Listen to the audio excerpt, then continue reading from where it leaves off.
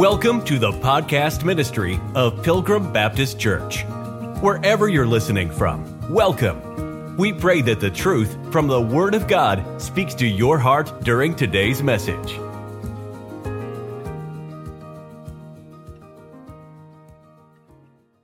God didn't fail to bring in the kingdom through the Hebrew nation of Israel. So the result of the Old Testament isn't, okay, that was a failure, so now the church is plan B.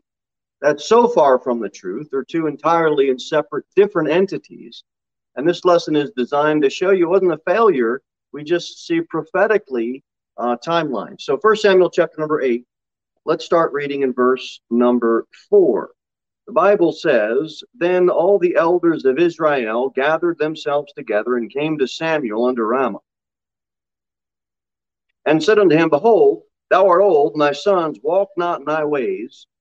Now make us a king to judge us like all the nations." What did the people want? They wanted a king like all of the other nations. A king, a king, a king. But the thing displeased Samuel when they said, "Give us a king to judge us."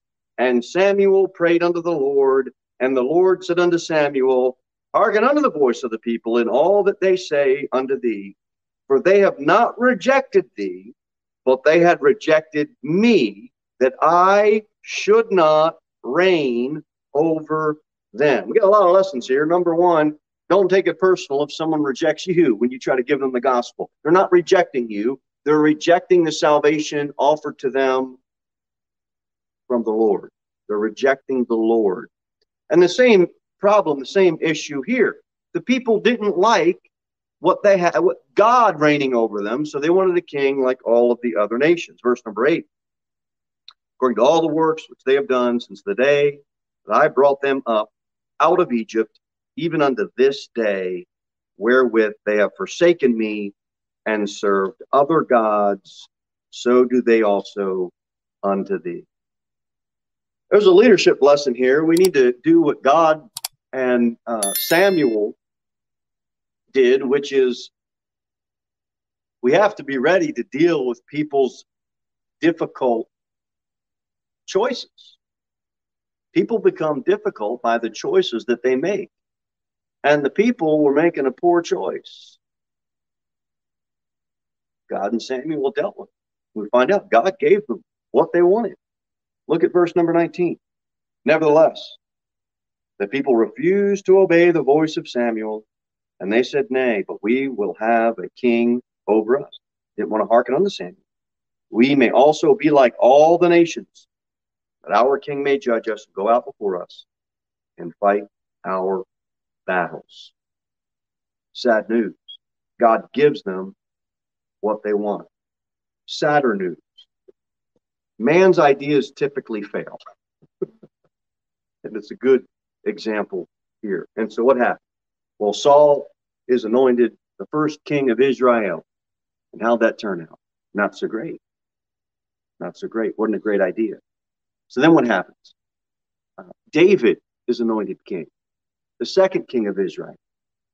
And Ishbosheth had a 2-year stint where David was reigning over Judah and then eventually reigning over all of Israel. And then from there you have Solomon, and then next you have Rehoboam. And what happens under Rehoboam's kingship? The kingdom was divided, and so you've got Judah, you've got Israel, you've got north and south. You've got 19 kings in one, you've got 20 kings in another, and most of them did evil in the sight of the Lord. Matter of fact, in Israel, out of the 19 kings, only Jehu, he was the only king who did right some of the time, but not 100% all the time.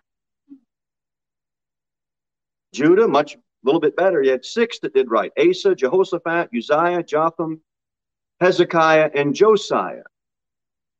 You had 2 out of that 20 that were a mixed bag like Jehu. They did right sometimes, but they did evil quite often. So what do you have? A nation that didn't want to be ruled by God, so they said, "Give me a king like the other nations. And so God gave them what they wanted. But all their idolatry, all their rebellion, what is God ends up disassociating himself with that nation and with those kings. And we're going to see that. Before we see that, go back to Exodus chapter number 13. And let's look at verse number 20. Exodus chapter number 13. And we see in verse number 20, and they took their journey from Succoth and encamped in Ethan in the edge of the wilderness. And the Lord went before them by day in a pillar of a cloud to lead them the way, and by night in a pillar of fire to give them light, to go by day and night. He took not away the pillar of the cloud by day, nor the pillar of fire by night from before the people. You know, those pillars of cloud and fire, it was guidance and assurance that God's power would protect them. That was a manifestation that nation saw, a manifestation of the glory of God right before their eyes. Exodus chapter number 24. Let's get another picture. Exodus 24. Look at verse number 16. Verse 15, and Moses went up the mount, and a cloud covered the mount. And the glory of the Lord abode upon Mount Sinai, and the cloud covered it 6 days. And the seventh day he called unto Moses out of the midst of the cloud. And in the sight of the glory of the Lord, it was like devouring fire on top of the mountain, the eyes of the children of Israel. Wow. Cloud covering it. Like fire devouring it. Another manifestation that those people of Israel saw of the glory of God. It's wonderful. Until you get to Exodus 32 and they're making a golden calf that's lifeless. After all they saw. Now we know in Psalm 19, the Bible says the heavens declare the glory of God. And you can look out in God's creation and see his glory. We're not talking about that in this specific message or these verses. We're talking about visible, physical manifestations outside of God's creation where he shows his glory. Let's go in our Bible to the book of Ezekiel. We're going to spend some time there. We'll open up in Ezekiel chapter number 8.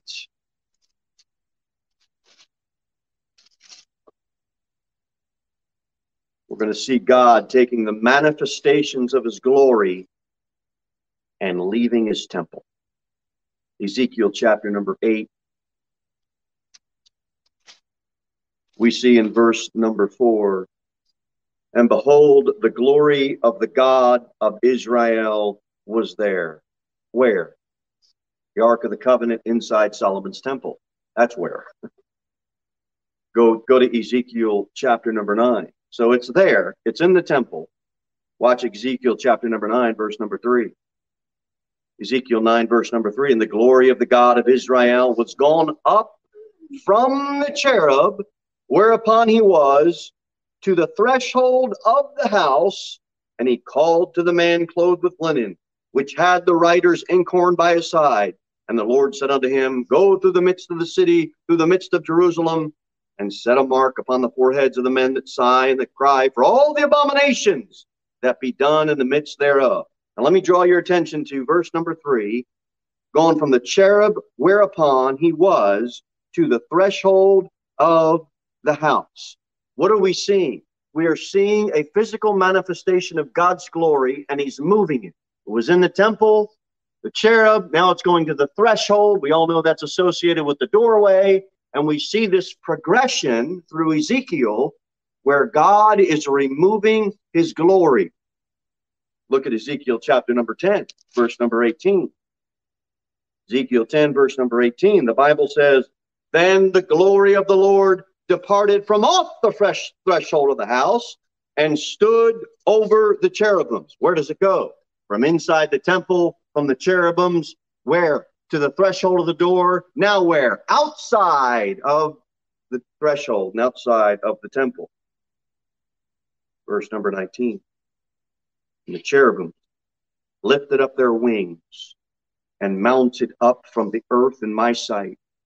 When they went out, the wheels also were beside them, and everyone that stood at the door of the east gate of the Lord's house, and the glory of the God of Israel was over and above them. This is the living creature that I saw under the God of Israel by the river of Chebar, and I knew that they were the cherubims. He's left the threshold. It was supposed to be a house that was built for his name. Now tell me that's not this modern Laodicean church age application we can easily make here. It's supposed to be the church house. It's supposed to be where the Lord dwells within his people and his saints. We can just go right on down the line, story after story, of just seeing how all of this mess is unfolding within American so-called Christianity. It's just become a hot mess. What's happening? Right before the prophet's eyes, his glory is leaving. He's taken it out of the temple.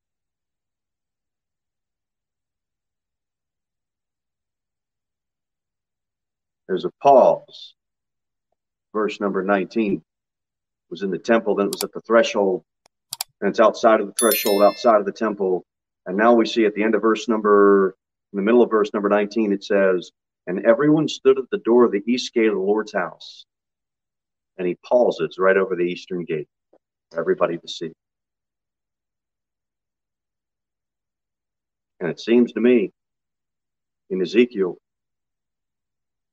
God just took the whole Ark of the Covenant, just removed it, brought it up to his throne. That's what it seems like to me. But we do know his glory.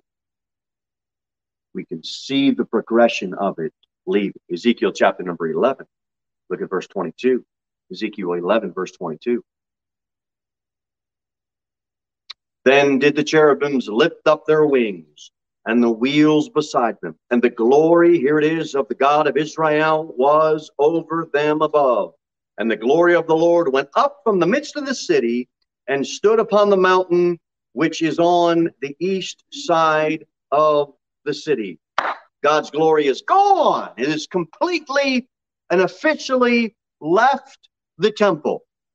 It passes over the Kidron Valley, which is basically the divider. It's right in between Jerusalem and the Mount of Olives, and it's gone. It's gone. And it stood right over that Mount of Olives. Why is all that important? Go to Ezekiel 21, and we'll start to get this understanding. Ezekiel chapter number 21.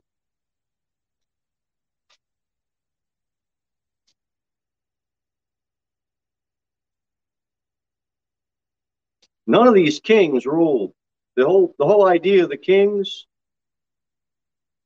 most of them did what was evil. God said one thing, the people had another idea. They got themselves in trouble. And so God, he's all their wickedness, all their rebellion, all their idolatry, God's fed up. So he's taken his glory and he's leaving. Ezekiel 21, look at verse number 18.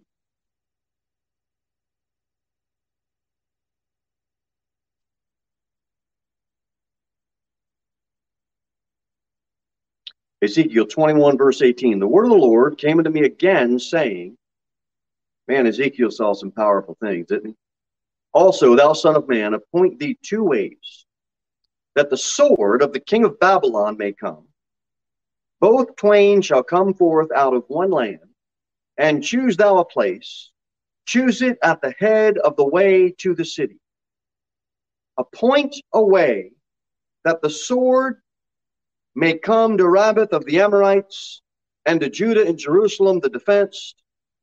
For the king of Babylon stood at the parting of the way, at the head of the 2 ways, to use divination. He made his arrows bright. He consulted with images. He looked in the liver. Well, that's a weird verse. What is it to look in the liver? Anybody ever look in the liver? It's divination. It's a form of divination. The entire nation is overcome with some type of idolatry. Look in the liver. Yeah. They would judge the success or failure by looking at the entrails of the sacrifice that they made, and specifically the liver. And if it was healthy, it was a good omen.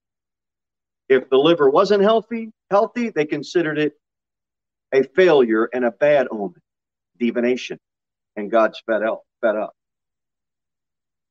It used to be called hepatoscopy, where they believed that the liver, it was this belief that the liver had some significance. So what hepatoscopy did was they gave the liver zones. And guess what each zone of that liver was associated with? A pagan deity. A pagan deity. Let's keep reading. Verse number 22. At his right hand was the divination for Jerusalem, to appoint captains, to open the mouth in the slaughter, to lift up the voice with shouting, to appoint battering rams against the gate, to cast them out, and to build a fort. And it shall be unto them as a false divination in their sight, to them that have sworn oaths. But he will call to remembrance the iniquity, that they may be taken. The last verse. Therefore, thus saith the Lord God, because ye have made your iniquity to be remembered, in that your transgressions are discovered, so that in all your doings your sins do appear, because I say that ye are come to remembrance, ye shall be taken with the hand. What's that mean? They're going to be delivered into the hand of the Babylonians. And they're taken into Babylonian captivity. How'd the whole idea of kingship go? There's only one king that can do it right. Look at verse number 25. And thou profane, wicked prince of Israel. Well, Zedekiah is the last king. Back in Job, it says, is it fit to say to a king, thou art wicked? And to princes, ye are ungodly? Yes, if it's Zedekiah, you bet it is. And that prophet Ezekiel saying it in the name of the Lord. Zedekiah was the last king of Judah, did evil in the sight of the Lord. That last king. And in verse number 24 in Ezekiel 21, ye shall be taken with the hand, and they're delivered into the hand of the Babylonians. You know who Zedekiah was the son of? Josiah. Which goes to show you are not getting in because of daddy's righteousness. Josiah was a good king, one of few good kings that did that which was right in the eyes of the Lord. His son was wicked. His son's wicked. Verse 25. Is that where we're at, I believe? Yep, end of verse 25. Whose day is come when iniquity shall have an end. Now watch this. Verse 26. Thus saith the Lord God, remove the diadem and take off the crown. God removes the crown from the kings of Israel. And nobody's getting a crown. Because the kingdoms down here, they ain't running them right. And God says, I'm so fed up with the nation, I'm taking my glory out of the temple, I'm leaving my glory, and guess what? Nobody's getting anointed king. Remove the diadem and take off the crown. This shall not be the same. Exalt him that is low and abase him that is high. That crown is not going to go on top of another Hebrew king's head until King Jesus is crowned. Nobody's wearing a crown. When Jesus comes back his second time, he is going to be King Jesus wearing the crown. God the Father is going to place it on his Son. Praise God for King Jesus. The Bible says in Daniel 2, we used this verse the other week, he removeth kings and he setteth up kings. And you know what God's going to do? We saw what he did. You know what he did in the Old Testament? He took the crown from one head and he removed it and he put it on another head. And he removed that one and he put it on another head. And he removed that one and he put it on another head. Why? Because God is giving the kingship and he can remove it at any time. And that's exactly what he did. It was ordered by God. It was ordered by God.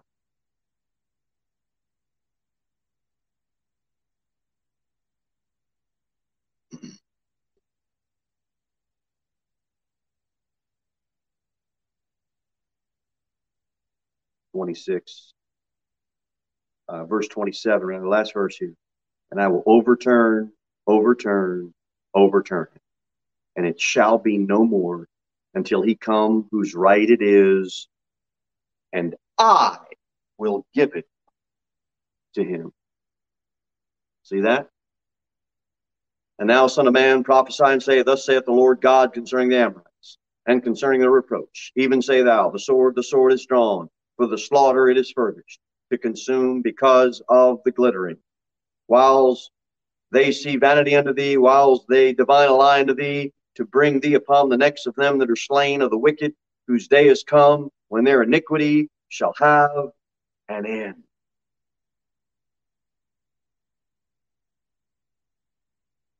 What I want you to get out of it, verse 27, is this. Whose right it is, and I will give it him.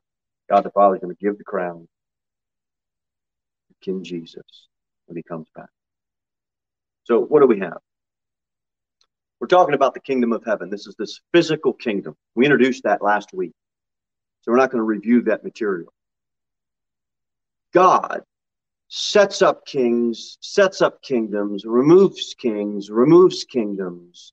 And all that the nation has been through, all the physical manifestations of God's glory that he has shown them and protected them with. Now they want a king. They give him a king. And we see how that all ends with God removing his glory, removing the crown, and it's not going to go on the top of any Hebrew king's head until Jesus comes back. Now, we got all that, right?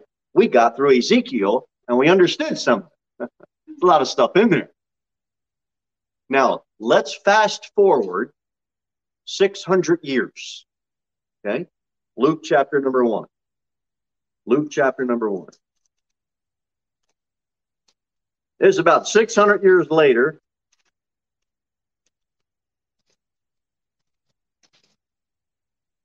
And let's go Luke chapter 1, verse number 26. Luke chapter number 1, verse number 26.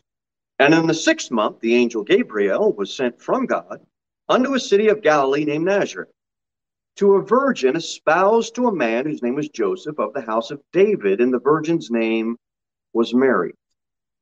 The angel came in unto her and said, Hail, thou that art highly favored, the Lord is with thee, blessed art thou among women. When she saw him, she was troubled at his saying, and cast in her mind what manner of salutation this should be. The angel said unto her, Fear not, Mary, for thou hast found favor with God. And behold, thou shalt conceive in thy womb, and bring forth a son, and shall call his name Jesus. He shall be great, and shall be called the Son of the Highest, and the Lord God shall give unto him the throne of his father David. 600 years later, after God took his glory out of the temple and removed it, it shows back up again in a physical manifestation of a body of flesh, Jesus Christ. And his glory is veiled by the body of flesh that we know as the Lord Jesus Christ. And the glory is back. But it's covered. It's veiled. But you've got the glory of God showing up on earth. And what does it say? The Lord God shall give unto him the throne of his father David. What else does it say? And he shall reign over the house of Jacob forever. That's the ruling king. We see it? The whole deal with kings didn't work out, but it's going to. And watch what it says. And his kingdom there shall be no end. Now, the first time he came to die as the suffering servant, as a sacrificial lamb. We all get that, right? But in that proclamation, what else is declared as truth? Well, we already read it, but he's going to set up an everlasting what? Kingdom. Kingdom.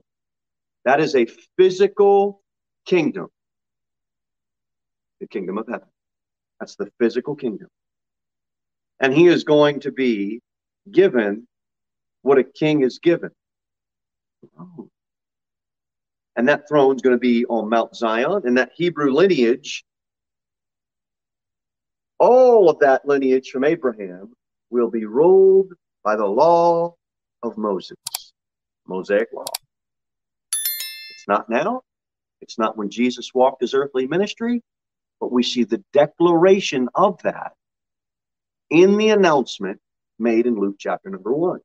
What happened in Luke 2? Go over there. Watch this, Luke chapter 2.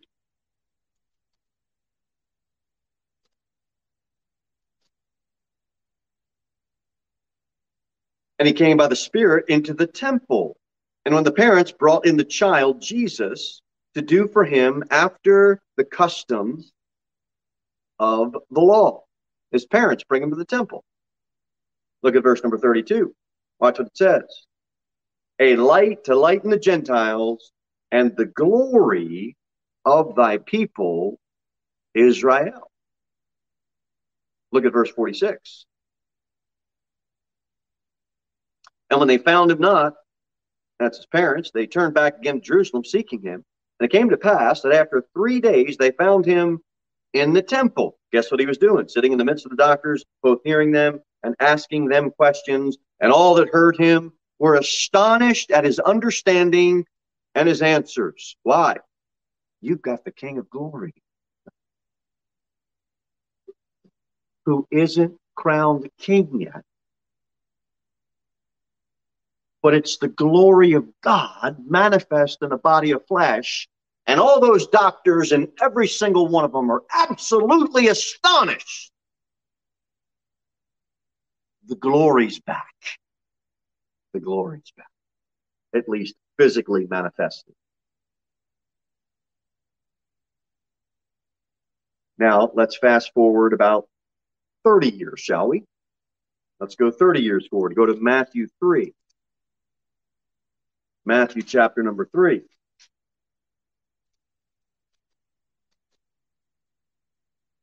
Watch what it says. In those days came John the Baptist, preaching in the wilderness of Judea, and saying, Repent ye, for the kingdom of heaven is at hand.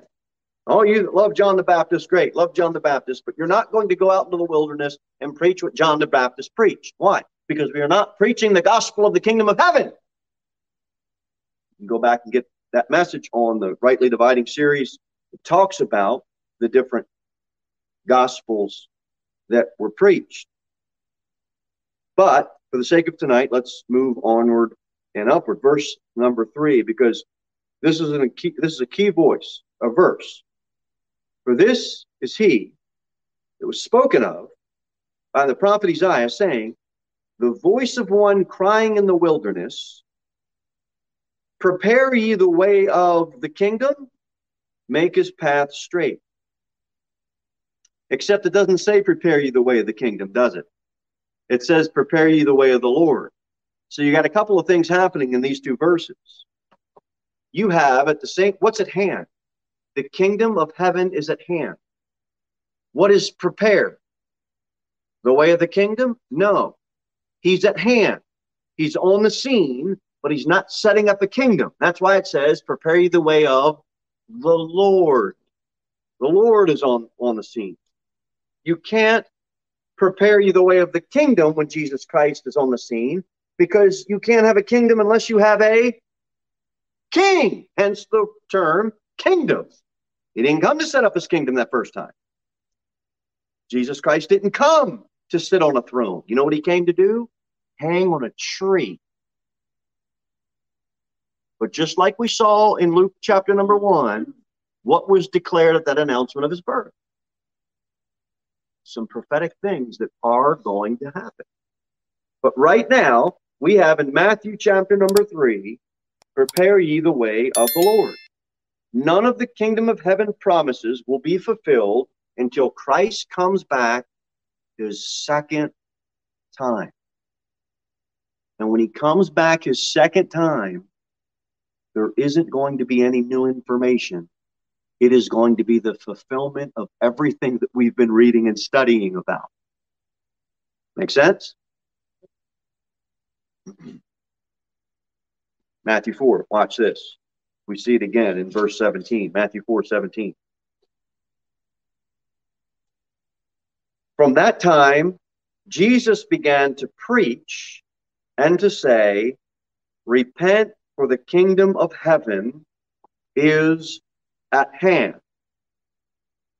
Look at Matthew. Why is he saying repent, for the kingdom of heaven is at hand? Because he's at hand. He's on Jesus Christ is on the scene. He's on the earth. Look at Matthew 10. Matthew chapter 10.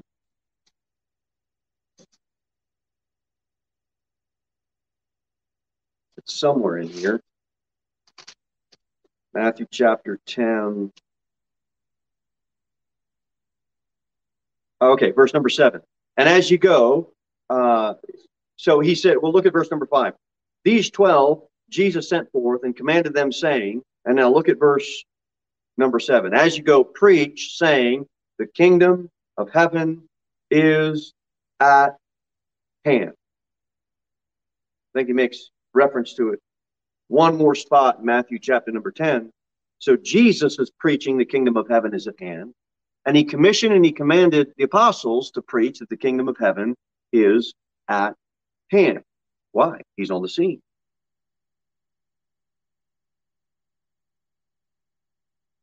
When the New Testament opens up with this announcement that the kingdom of heaven is at hand, it is not because Jesus Christ is now ready on earth to set up an earthly, literal, physical kingdom.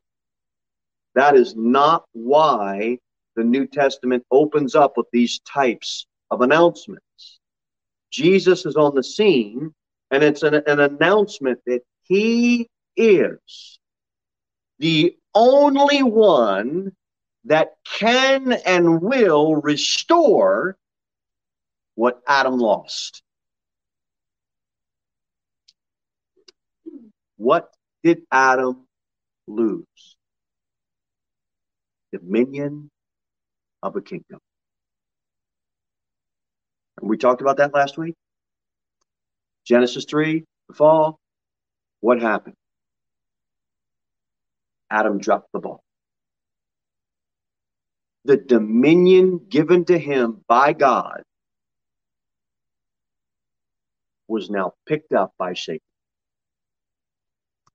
And Jesus' announcement that the kingdom of heaven is at hand, he's here. He's not, the announcement is not that he is there to set up a kingdom, although they wanted him to. It is that he is and will be the only one that will restore what Adam lost. All of Adam's seed is corrupted by sin, and nothing is going to fix this kingdom down here on earth. I don't care how many peace marches they have. I don't care how many political rallies they have. I don't care how many stadiums they can fill with this political candidate is going to be the solution for our kingdom down here on earth. They will all fail. Why? Because with the best candidate, you still have what we still have, even after the best sermon you've listened to, or the best sermon that I've listened to, or the best church service that we walk out of. You know what we still have after all that's done? An earthly, physical kingdom that's ruled by who? Satan. Satan. And Jesus Christ is the only one that has the power to take it back. The first Adam dropped the ball. The second Adam is going to pick it up. Praise God when someone gets saved. But guess who still controls this world? Praise God that we're going to go out this weekend and we're going to witness to a bunch of folks and we're going to give them the good news of the gospel, and it's going to be great. And if 1 or 2 or 3 get saved, praise God, hallelujah. But guess who's still going to be ruling this world? Yeah, that's right. Temporarily, right now, he is still in control of the kingdoms of this world. And guess what happened? Through all those Old Testament kings, one came and went. Another came and went. And as they came and went, guess who was still in control of this world? Not the next king, Satan. He's the prince. He's the king. And Jesus Christ is the only one that will restore power to the kingdom. It was ruined by Adam's fall. And yes, Jesus is the King of the Jews, but he was virgin born, like we read in Luke chapter number 1. And he's not going to have a corrupted seed. We have a corrupted seed. All the previous kings in the Old Testament had a corrupted seed, but not Jesus Christ. Now, we'll close with this. Kingdom of God in the book of Luke alone is mentioned 33 times. And just like we talked about Israel and the church, not the same, 2 different entities, it brings into light even a better understanding when we understand the kingdom of heaven and the kingdom of God are 2 distinct things. Kingdom of heaven, physical. Next Thursday, we're going to get into the kingdom of God, which is within, which is spiritual. We'll be looking at that. There was a small window of time during Jesus's earthly ministry when he mentions both are at hand. Because that small window of time, God's glory came back down, veiled by a body of flesh. And he could rightly say, yeah, the kingdom of heaven is at hand. So is the kingdom of God. I'm it. I am it. I am going to be crowned king of the physical kingdom. It's mine. The Father is given temporary control. The kingdom of God, well, he's always ruled that. So next Thursday, Lord willing, we'll talk about the spiritual kingdom of God. Thank you for listening to the podcast ministry of Pilgrim Baptist Church. We look forward to seeing you in the next episode. In the meantime, you can sign up for our email newsletter at www.pilgrimbaptist.church.